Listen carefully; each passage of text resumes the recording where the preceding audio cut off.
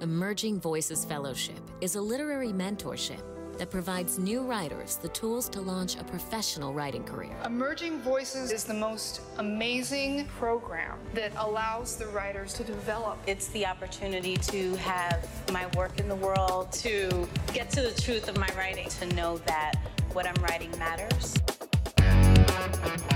We're on. Amazing.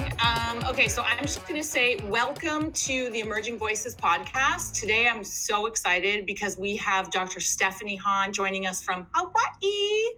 And I normally say what number of episode we're at, and I don't know what it is. So it could be 13, could be 14, but we'll clear all that up. So I just wanted to get that all out of the way so that anything we say after this, we can use ostensibly or cut. If it's terrible, that's also fine. Okay. My first question that I'm curious about is, are you always Stephanie? Are you ever Steph? Are you ever like a short I go by Steph or Stephanie. Yeah. You know, it's so funny that I asked that because I'm someone who has like 3 syllables in my own name. So it's like, and it's kind of hard. Like people call me man, which I'm fine with. Okay, let's talk about author, educator, woman warrior, 1999 Emerging Voices Fellow, Dr. Stephanie Han. Stephanie is the author of Swimming in Hong Kong, which is an award-winning collection of stories that crosses the borders and boundaries of Hong Kong, Korea, and the United States, giving us readers an intimate look at those who dare to explore the geography of hope and love, struggle with dreams of longing and home, and wander in the myths, that's a hard word, of memory and desire. Hi, Stephanie. Hello, aloha. I think that there's so many things I want to talk to you about, but I feel like because of like where we're at in time and place, you know, coming out of a pandemic, going into a cultural revolution, civil unrest, people in the streets. And also I feel like just before the pandemic, we had within the writing community, the issue of own voices and the controversy that came out on the backs of the American Dirt novel and the feeling of the Latinx community being left out of the publishing industry. So I feel like we have the Latinx community, we have racism and hate crimes against Asian Americans. Now we're going into even Black Lives Matter, and it feels like the world is blowing up in this like amazing way. It's scary and it's amazing. So tell me where you're at with that. I think basically it's been a long time coming, and that this is a natural outcome really of long-time injustices. I mean, this is down to a lot of it is very poor education and people's inability to accept the system in which they live and the reality and the history behind it. So if you had accepted, for example, that the nation was founded on act of genocide and slavery, you would not be surprised by what is happening at all. If you accept how certain kinds of faiths prioritize patriarchy and the intersection of these faiths with different ethnicities, you also would not be surprised at all. The people who are surprised are those who failed to obtain an education within their school system, within their family system, within their system of worship. And this kept them away from the realities of what we are really as a nation. So to some degree, if you look at it even generationally, it's people, you know, because it's people who, a lot of the people that have more issues with this, obviously, a lot of them are older. I mean, to be perfectly frank. Younger people have had a different series of texts to read, different exposure to pop culture, different ideas of polyculturalism and globality and travel and intersection, which is not to say they're all tolerant, but younger people are aware, and older people did not have access to these, let's say, images due to the internet. They did, you know, lack of visual exposure. They weren't taught the text in school. So this is shocking to them. So I think it's also a bit of a generational problem.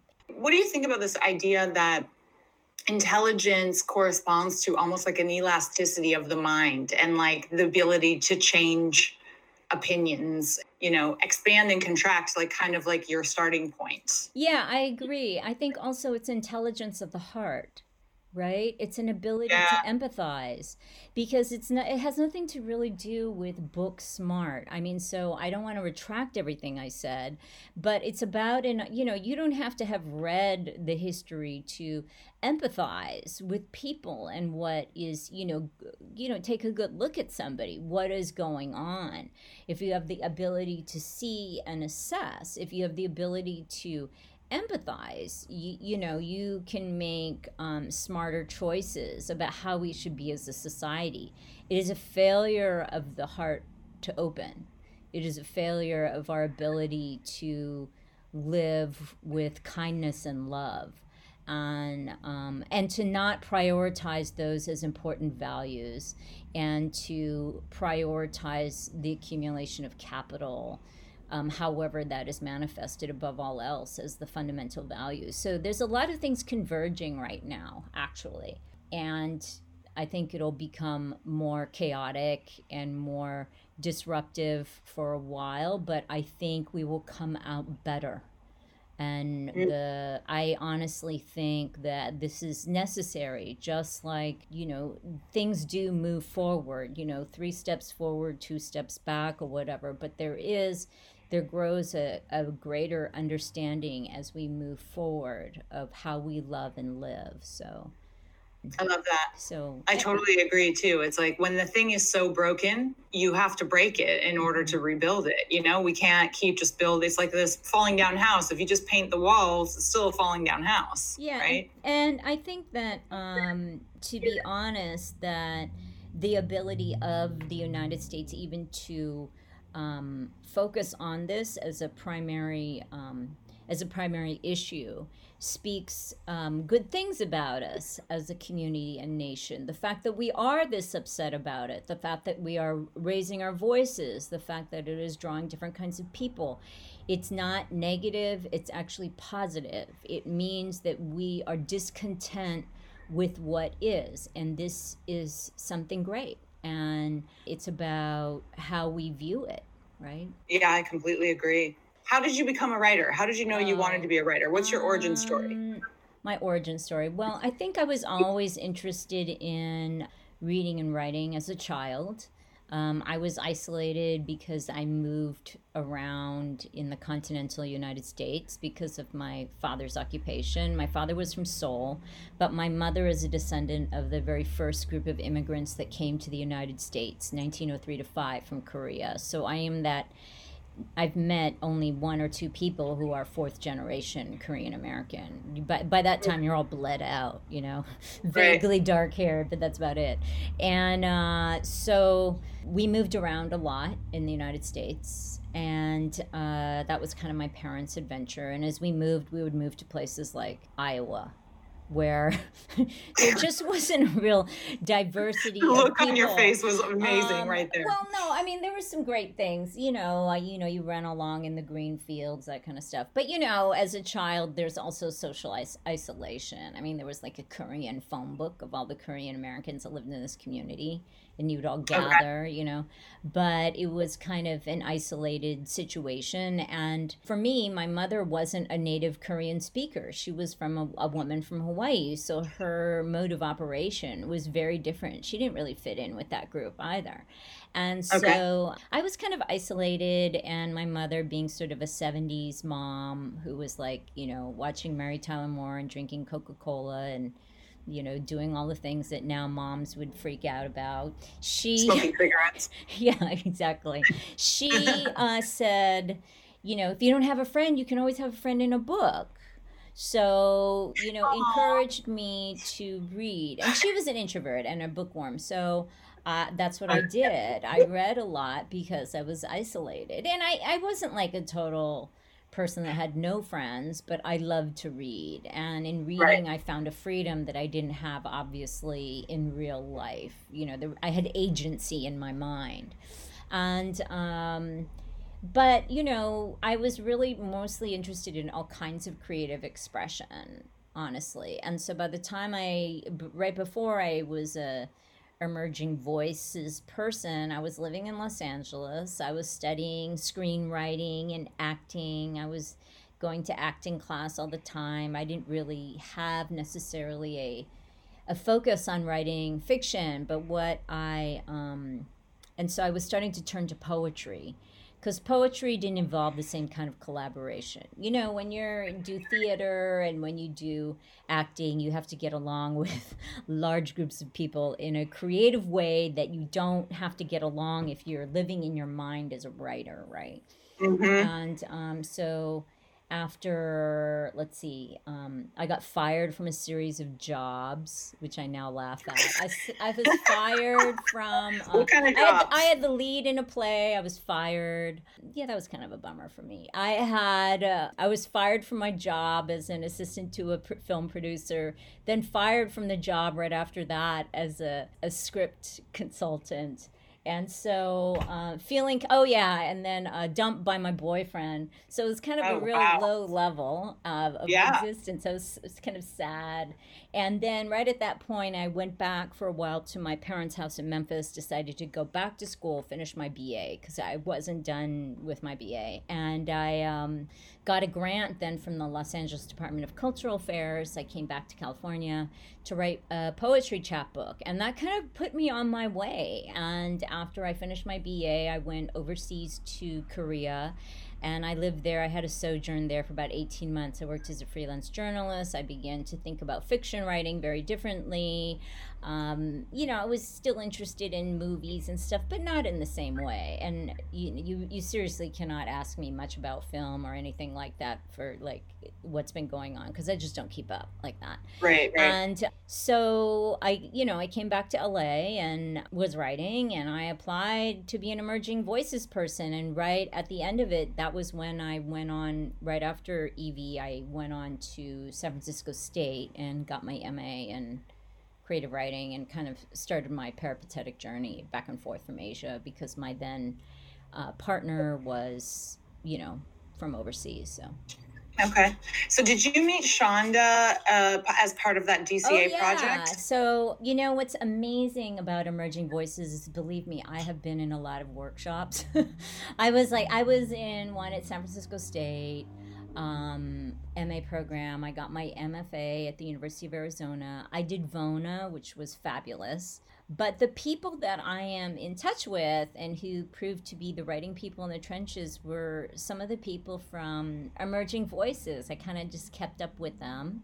And it was just so, I was like really proud of, like I had emailed Renee Sims and Shonda Buchanan, Renee's book, Meet Behind Mars, and Shonda's, as you know.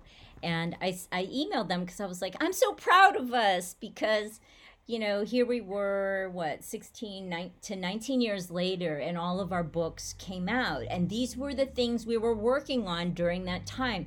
And we just didn't quit. And I thought, you know what, we did it. And I felt really proud. I remember that Renee had told me she had gone to this event, and Lucille Clifton had told this group of women can do it, but they just don't do it in the order they think they should be doing it, or something to that effect. Right. Yeah. And like, it's kind of like it takes as long as it takes. Yeah, it takes as long as it takes. And there were, I looked at all of us. I was like, oh my God, look at the journeys we've all taken individually through, writing and degrees and partners and divorces and children, and it's a journey of life. And so, but yeah, it was, writing is obviously something, it's a compulsion, right?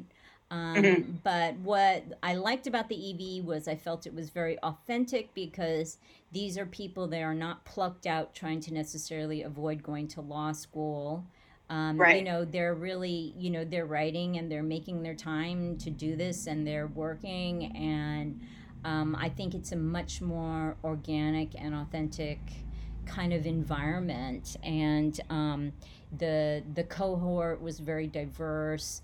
They really were, that remains to date the highlight probably of my workshopping writing experience. And I'm not joking you. I've been to many workshops. That makes me so happy to hear. When I started working at Penn after I was a fellow, that was something that was kind of drilled into my head for the selection process. It was like, these are career writers. Like, look, when you're reading applications, like, look for the career writer, like not the person that's just is taking a year off from law school, as you mentioned. Even though we do have lawyers. Hey, right, Natasha Dion, we love you. Exactly. I'm wondering, so your mentor was Greg Saris? Yeah, but it wasn't, I would say honestly, and I remember he even said this, it wasn't so much, although I had some interaction with the mentors, that's not, they were great, but really, honestly, I didn't remember them that much. It was the people who were in my cohort. And right. It's not that I even kept so much in touch with all of them, really, other than, but I know what Rhonda's up to. It's the memory of what they were trying to do and why. And I felt that there was a very different kind of energy, and I really can see it now, having been around quite a few MFA programs, ranging from, City University of Hong Kong had the first English language writing MFA program in Asia. It was on for like 5 years. It got shut down. I saw them in different programs. I like VONA. VONA was excellent too, I must say. Yeah. That was an excellent program. But the cohort that remained that I remember most was the Penn cohort. And maybe it was also the first one. I love that. I think that's great. I feel that way too. I feel blessed every day that this is the job that I get to do. I'm wondering, so were you working on Swimming in Hong Kong when you were a fellow? And tell us your path to publication. Yeah, I was working on a story, and I workshopped a story. I still remember this, and it was so crappy. It sucked. It was terrible, and I just wanted to die of embarrassment. I remember I was in agony. I was like, oh my God, and everyone's writing is so good, and oh my God, this is terrible. And I got over it.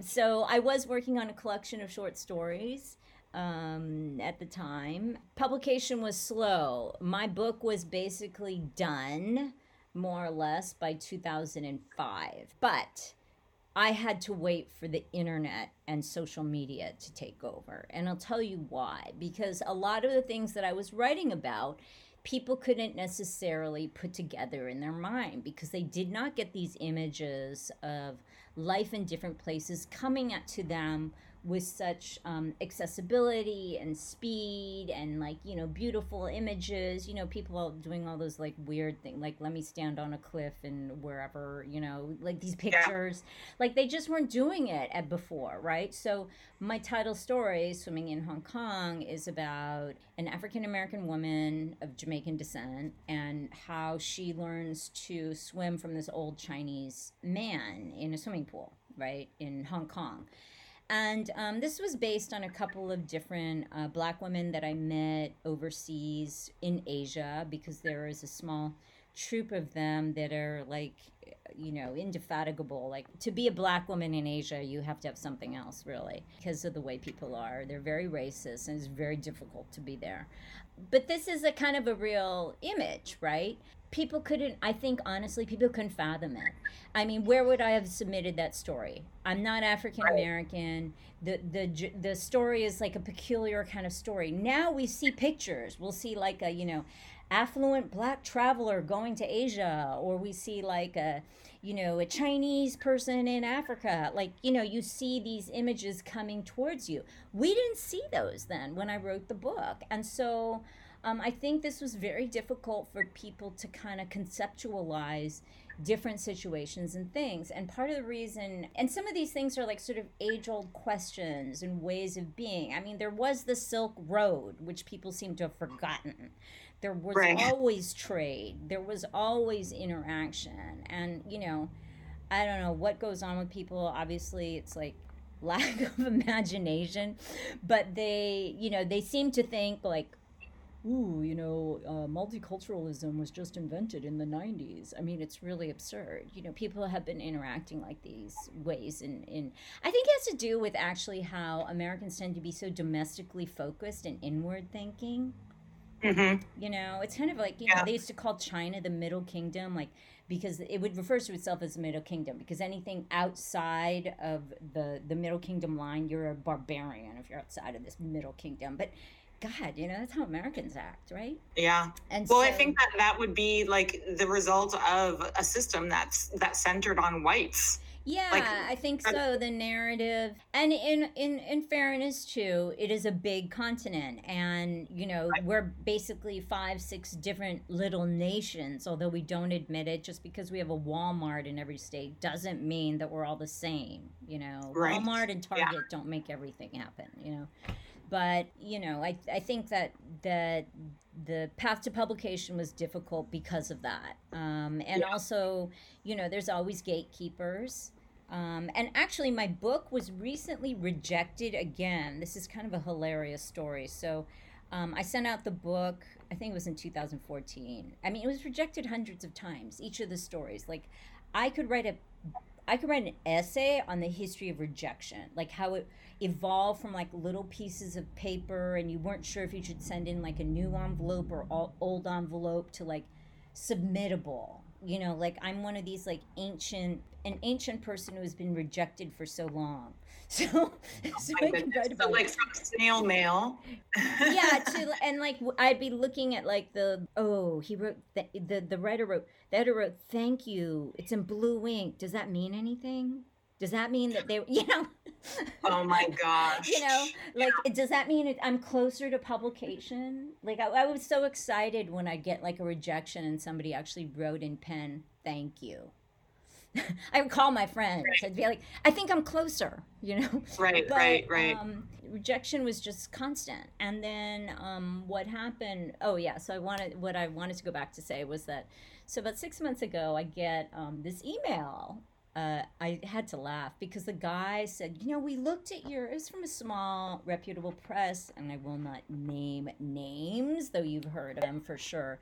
I said, we didn't think it really came together, you know, quite as a collection. And I emailed back, I was like, sorry, dude. I mean, it got published, it won several prizes, the ship left. Sorry, maybe you should think about what your gatekeeping is like, and maybe you should think about who are the editors and what you're looking for just from the superficial looks of who's on your board. And, you know, maybe this is something you should examine. You know, he got in a big huff, and then I emailed back and I said, you know, it's all good. It's fine. Maybe we'll meet up. So you had it published, and then you were looking to have it re-released? No. He got back, and he took 4 years to read my book. Shut the fuck up. No, 4 years. It was like one of those small presses, but it's a reputable small press. But they took 4 years. Well, were you okay?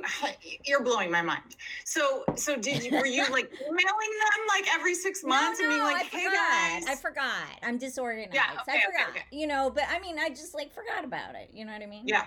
But it's kind of hilarious.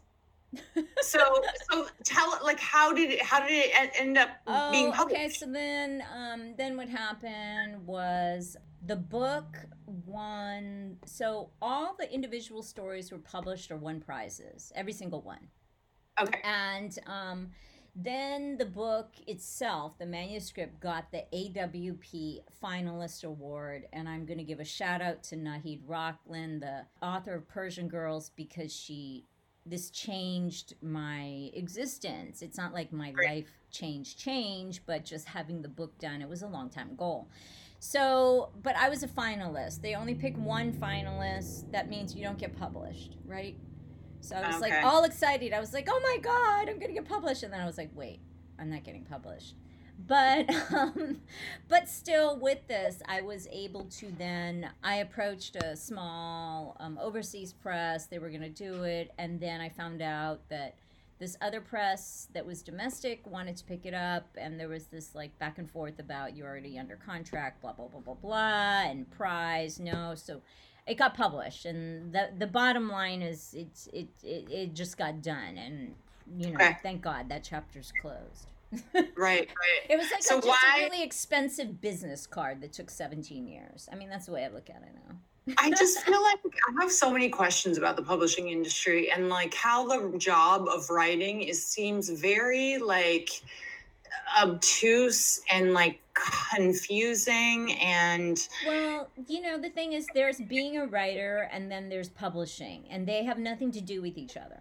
Right. They really don't. I mean, yeah. If you connect, and it's really hard if you're a writer to understand that, because obviously what you're trying to do is have a conversation, right? You're writing out something, sending it into space, somebody's reading it, and they're responding to you. And then when you send it, when nothing is distributed, there's no conversation back to you, right? So it's reframing what you want the conversation to be and rethinking about like, okay, if you send it out or if you do something, other people read it, is that also you're being published? Because then somebody is responding to you, right? Somebody's responding to your story. But they are not really connected, and the people that control the industry, it goes without saying what the situation is. And then it becomes this whole sort of like perceived scarcity of resources. How do we validate ourselves? I mean, the key that people need to look at is, do you want your book to stay in print?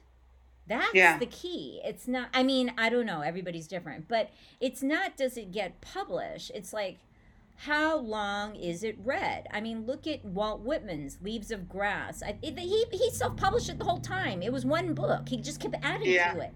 I think there was one point where his friend published it, but I mean, come on. Everybody reads Leaves of Grass, but that was not a book that was, flying off, the shelves at the time. Right. That was him publishing and republishing it. And also I think that what also we need to think about is different ideas of how writing serves us and how books serve us at different points, different kinds of books. They're all good. We all come to knowledge differently. There's not a more correct book to write. There's not more valid things. I can pick up a book by Louise Hay. What is that? Like loving people, loving self, or whatever. But, I enjoyed it. I don't care. Right. I thought it was great.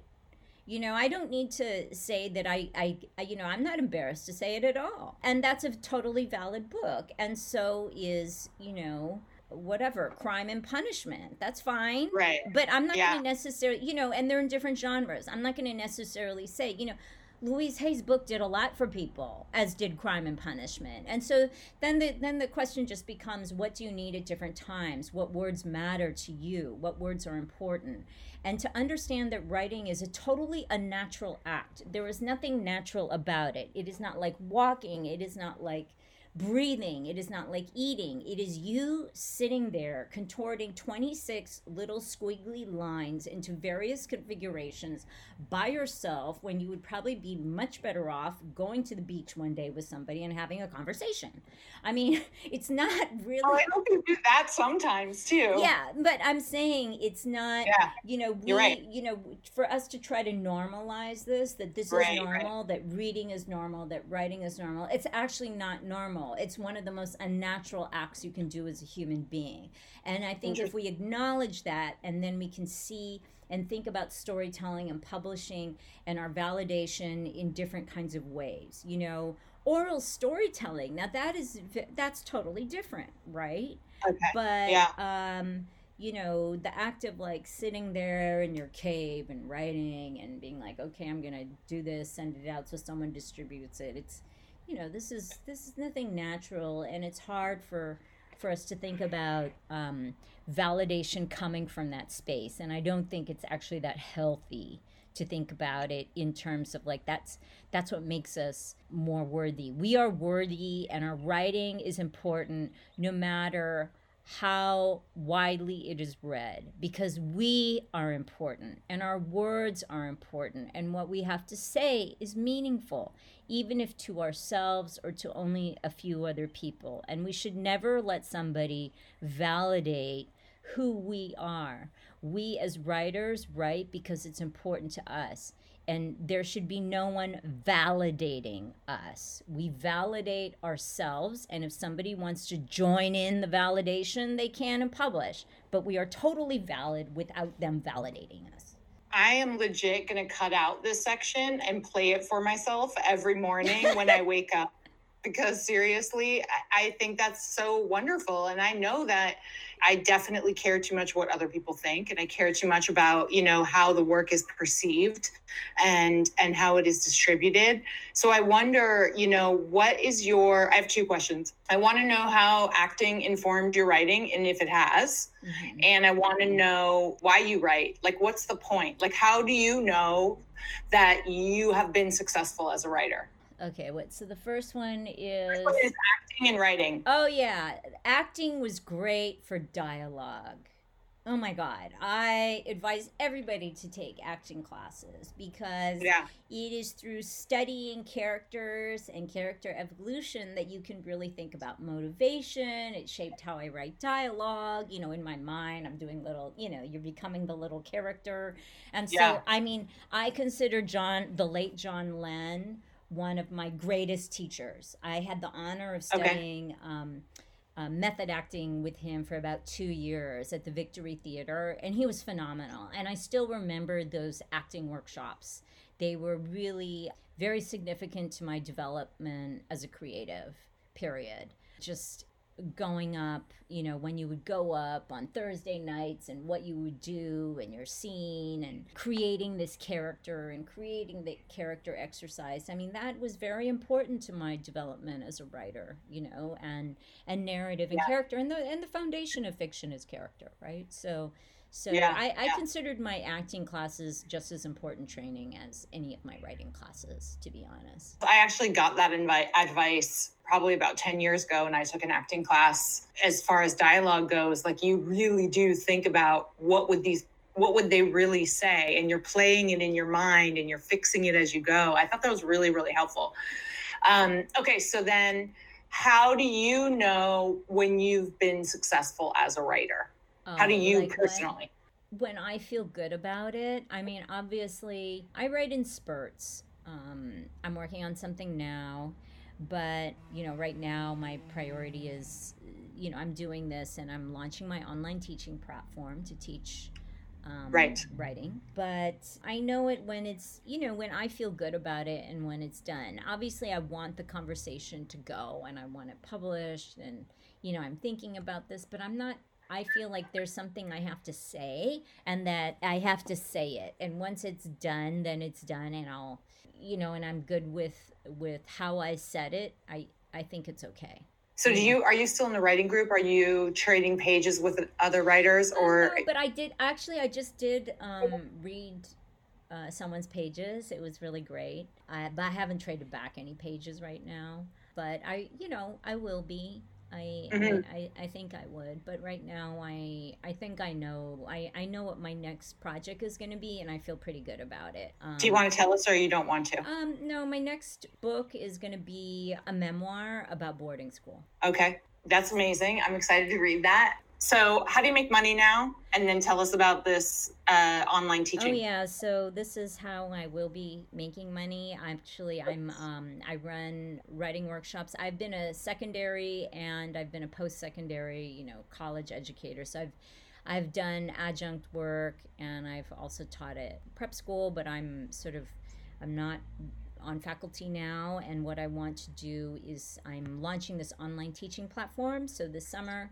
I'm going to be having classes for women and for girls. It's about discovering voice. So the writing workshop for women will be multi-level. It's generative. And the one for girls will be a little more like a class, not quite as workshop-y, secondary girls, age 14 to 18. And I also teach writing workshops on narratives. So I'll be doing one for, let's say, at the end of the month for the Council of Korean Americans on narrative and identity, etc. So that's really what I'll be doing, and I would love it if people sign up. I plan to be doing also workshops on how to teach writing for secondary teachers, and breaking down different kinds of concepts, because I feel that what I felt was that right now, especially, that there's a need for a little bit of an explanation of certain ideas that are potentially theoretical but understandable for people, like polyculturalism, what is multiculturalism really? What's Orientalism? What is feminism? I mean, they're very broad concepts, but at the same time, I think a little bit of explication with how it works with today's society would be kind of useful. People need a little bit of education to have certain kinds of discussions, and so I want to enable this as much as I can. That's I'm at that phase of my existence now, so being age and time. So that's what I'm hoping to do. So great. Well, we'll definitely link out in the description for the podcast to your website, and then I'll be sure to share all the information for the classes on the EV social media pages. I'm wondering how you ended up in Hawaii. Oh, because, well, my mother is originally from here, right? So okay. I live across the street from where my grandma are buried, in the grave. Oh, wow. So my family's been here, over 100 years. And then my aunt went to the middle school that my 80-year-old aunt went to the middle school where my son is going to school. Down the street. Yeah. So I was an expatriate, going back and forth in the U.S. and Hong Kong. And right at that time, my mother was also wanting to return back to the islands in her old age. And so I also wanted to come back to the U.S. because I wanted my child to have an American education at this point. And so we came back when he was in, third grade. So that's how I ended up here, right? But I have family, a lot of family in California, some in Las Vegas, mostly in California though.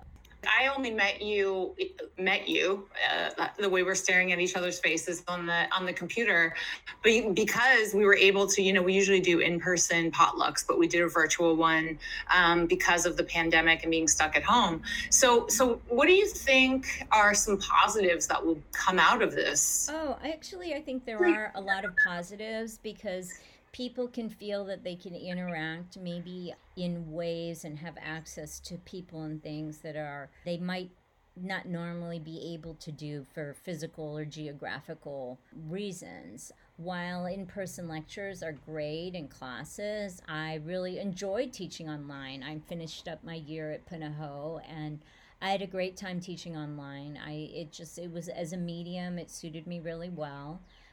You really have to distill it to what students really need, and it causes you really to think about it in terms of importance in that way. And I think it worked very well. It works well for certain types of classes. We're exchanging information. I think that there's a lot of positives that can come of this, and I think things are permanently disrupted. Education will never be the same again. Neither will be how we interact and what we perceive as normal. There isn't going back. We have to just simply move forward and view it that this was a time where we had to regroup and rethink as a globe. What is equity? What is fairness? What is necessary for everybody? We need to think that things did not happen in vain. They happened for a reason, and we will be better. Because you are teaching and you like it, because I've heard from quite a few people that they don't like it at all, do you have a couple quick tips for teachers teaching in the virtual format? Things that have worked for you? I think that one of the things is, like I said, is to really distill ideas.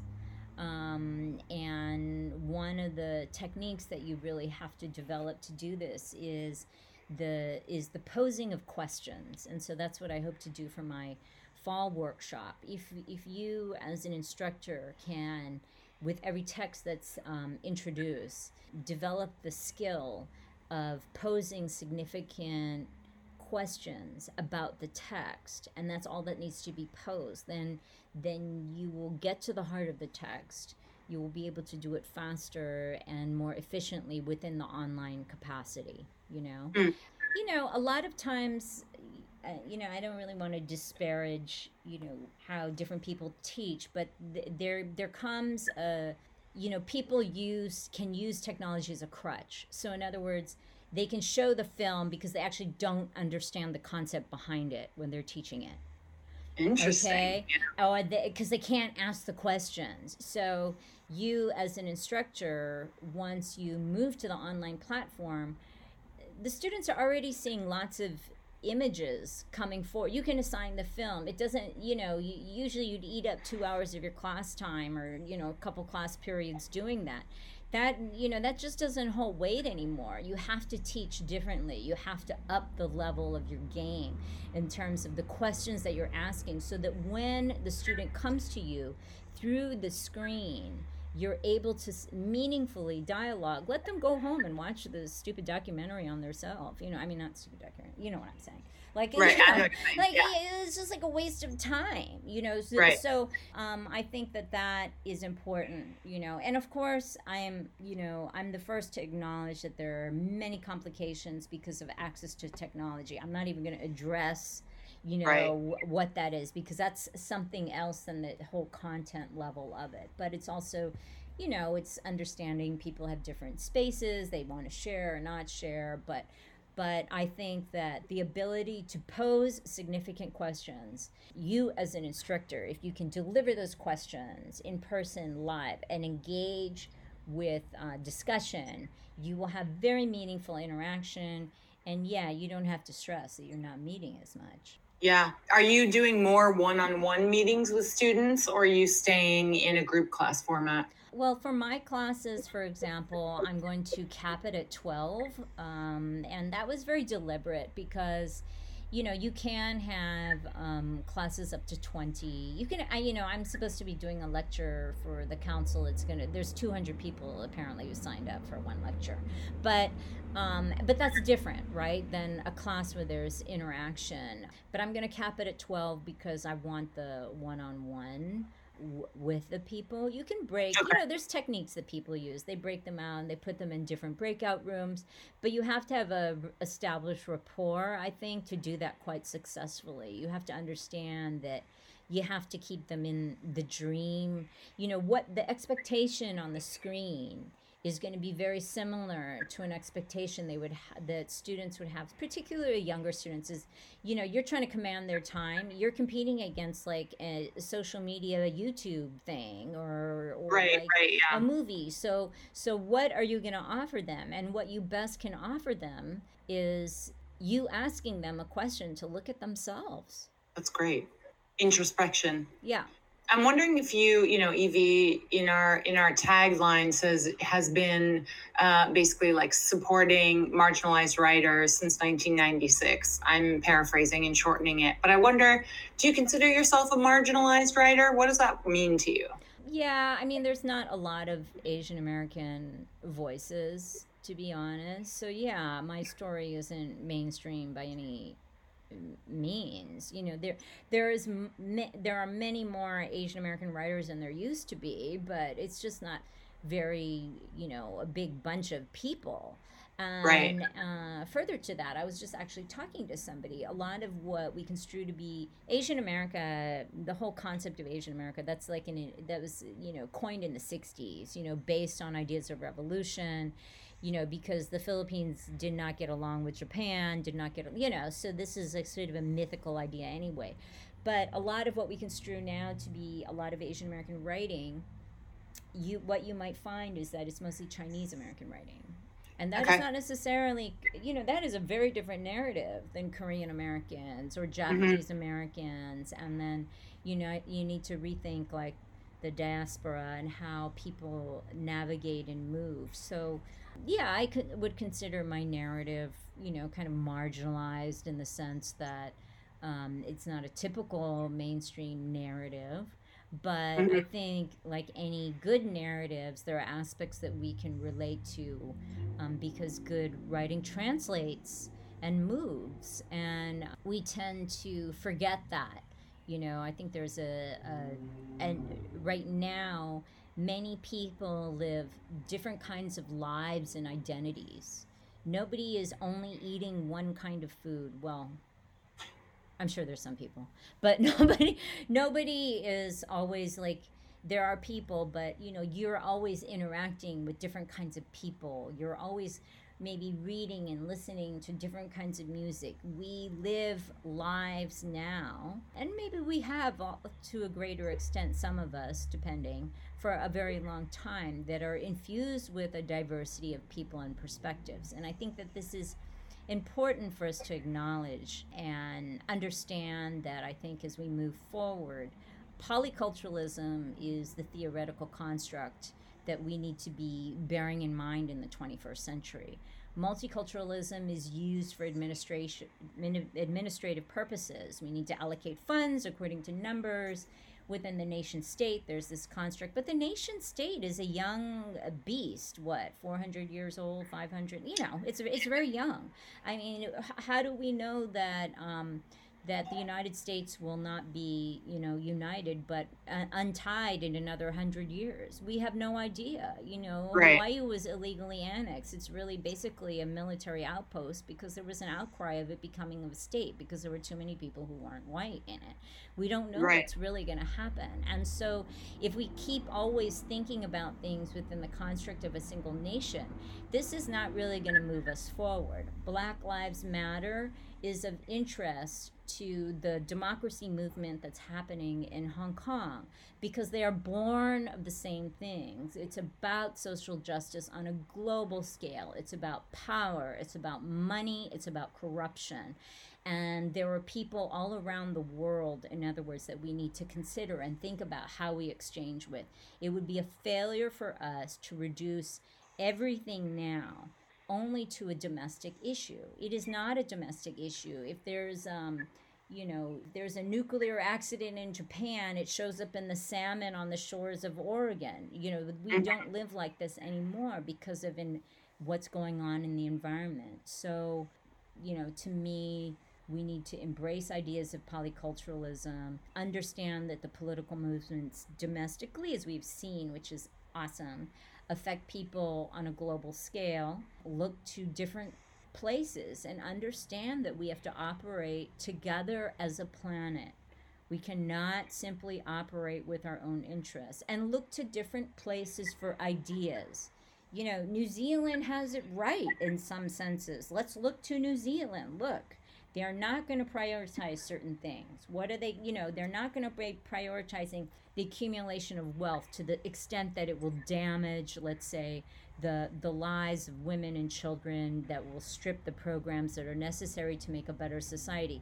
We can learn from smaller countries. We can learn from different places. And this is what we need to do too. Look at some of the Northern European countries for women and representation. A young woman taking an exam, I think it's in Norway, if she's breastfeeding, she can breastfeed during part of the exam. Like, we have so many hang-ups here in the United States of us always thinking, deluding ourselves that we have everything right. We do not. Many places have much better health care, much better transportation. I got better health care in Hong Kong than I did in the United States, for free. Yeah. I mean, rock bottom free stuff, yeah. What advice do you have for young writers? And I don't just mean young in age, but young in experience, starting out. I think that, and I just gave a talk on this, I think there's two things you need to be a writer. There's only two.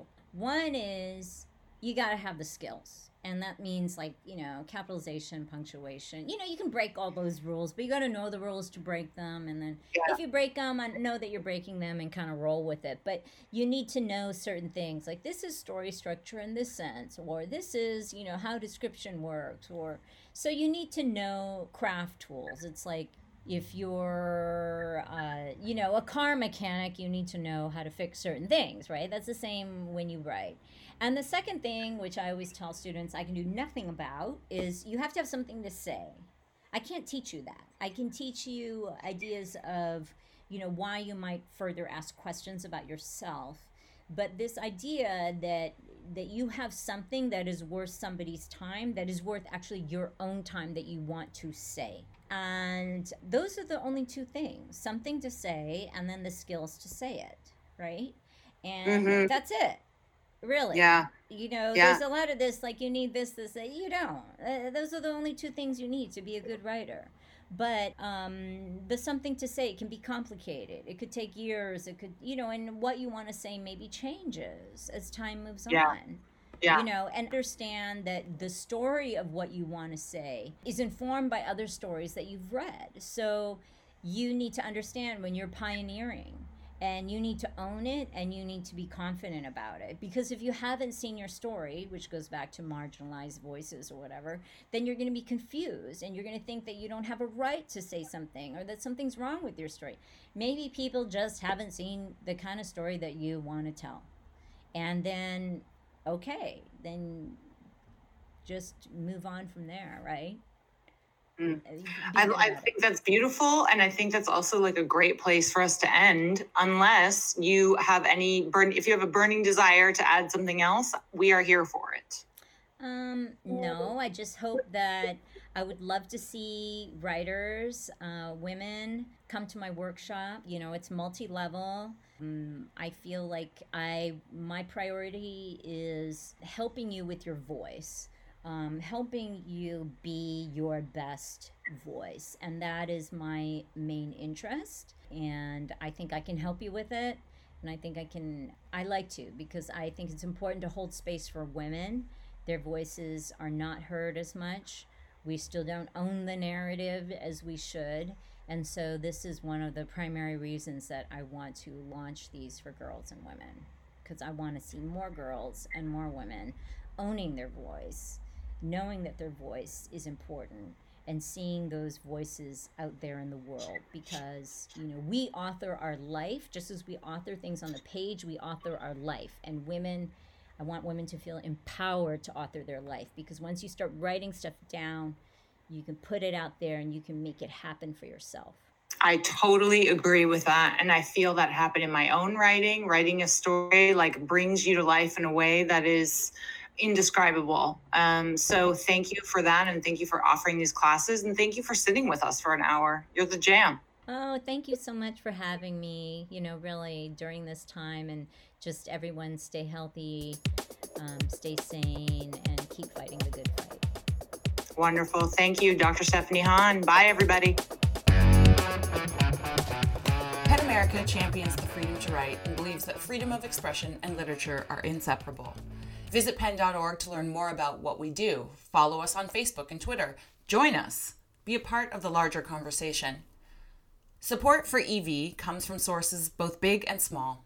Serious financial support comes from organizations like the Amazon Literary Partnership, California Arts Council, New Balloon and Catapult, Los Angeles County Arts Commission, the Ovation Foundation, Pasadena Literary Alliance, the Rosenthal Family Foundation, and UCLA Extension Writers Program. And let's not forget individuals like Jamie and David Wolf. We appreciate you. To the emerging voices themselves, this podcast is in support of everything you do and everything you've accomplished. Congratulations. We celebrate you. Thanks to 2012 EV Johnny Alfie for giving us our theme song, Linen, from his band, Tony and Johnny. And to the members of the Los Angeles literary community who have been showing up for us for more than 20 years, donating their time as mentors, committee members, author evening hosts, and masterclass instructors. I have leaned on each and every one of you for advice, and I appreciate you. You've been there to answer my questions, those of the fellows, as well as the questions of prospective applicants. You've written letters of recommendation, introductions, outreach essays, and blog posts. You've encouraged EVs to read at your events and said yes when we've asked you to read at ours. And to Dave Thomas, everything we know about public speaking, we learned from you. This is all just to say, thanks, LA, sincerely.